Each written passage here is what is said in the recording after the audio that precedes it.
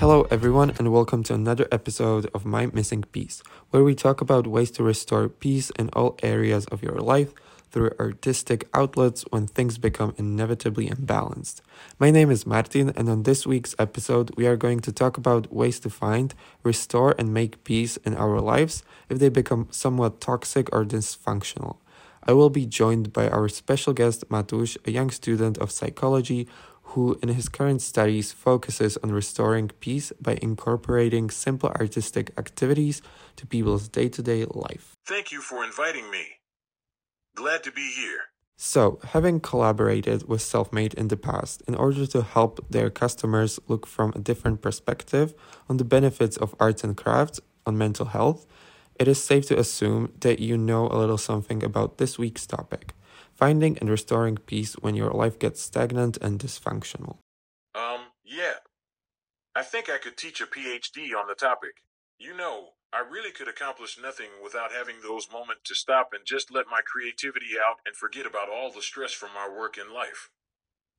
So knowing how to manage and deal with these particular situations that threaten the peace of the quality of my life, it has really been the secret to mine and also many other people's calm and healthy lives. Wonderful.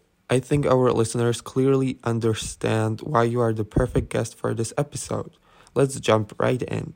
Matusz, you just mentioned that in order to manage the stressful work-life balance, it is very important to find time for activities that can seem rather insignificant, but in the long run have a huge effect on sustaining a healthy balance in our day-to-day life. Can you please elaborate? Oh yes, most definitely. Stress is really unavoidable at some point in a working atmosphere. If people do not have an outlet to just relax after a stressful working day, it may cause breakdowns that often spread and affect the harmony in other departments of their lives.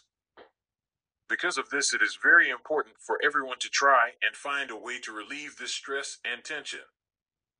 I know that not everyone wants to make DIYs in their spare time, and that's okay. There are many other ways to relax.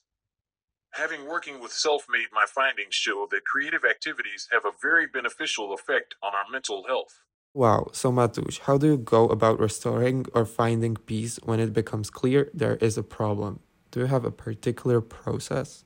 I would say first try to figure out what the source of the problem is, and then try to take a step back and just relax. Often all I needed was a paper and few pens, and just create whatever comes to my mind. For some people, taking a shovel and just getting in touch with earth and going outside to their gardens does the trick, but there are unlimited ways to do this. Especially in connection with arts and crafts, there are unlimited ways to get your creative process going and just let go off the stress. But we have found that breaking people out of their comfort zone and perhaps physically removing them from their environment for a while can really help them. So for example, as a future suggestion for Selfmade, it could be a great idea to create safe space in their stores for people to come in and maybe get a class on sewing for beginners and so on. Very well said. Great advice. Thank you so much for stopping by and giving us your valuable insights on finding the missing piece. We hope this podcast has been helpful to you. Be sure to stop by next week. This is Martin from My Missing Piece, helping you pick up the broken pieces in all of the creative areas of your life.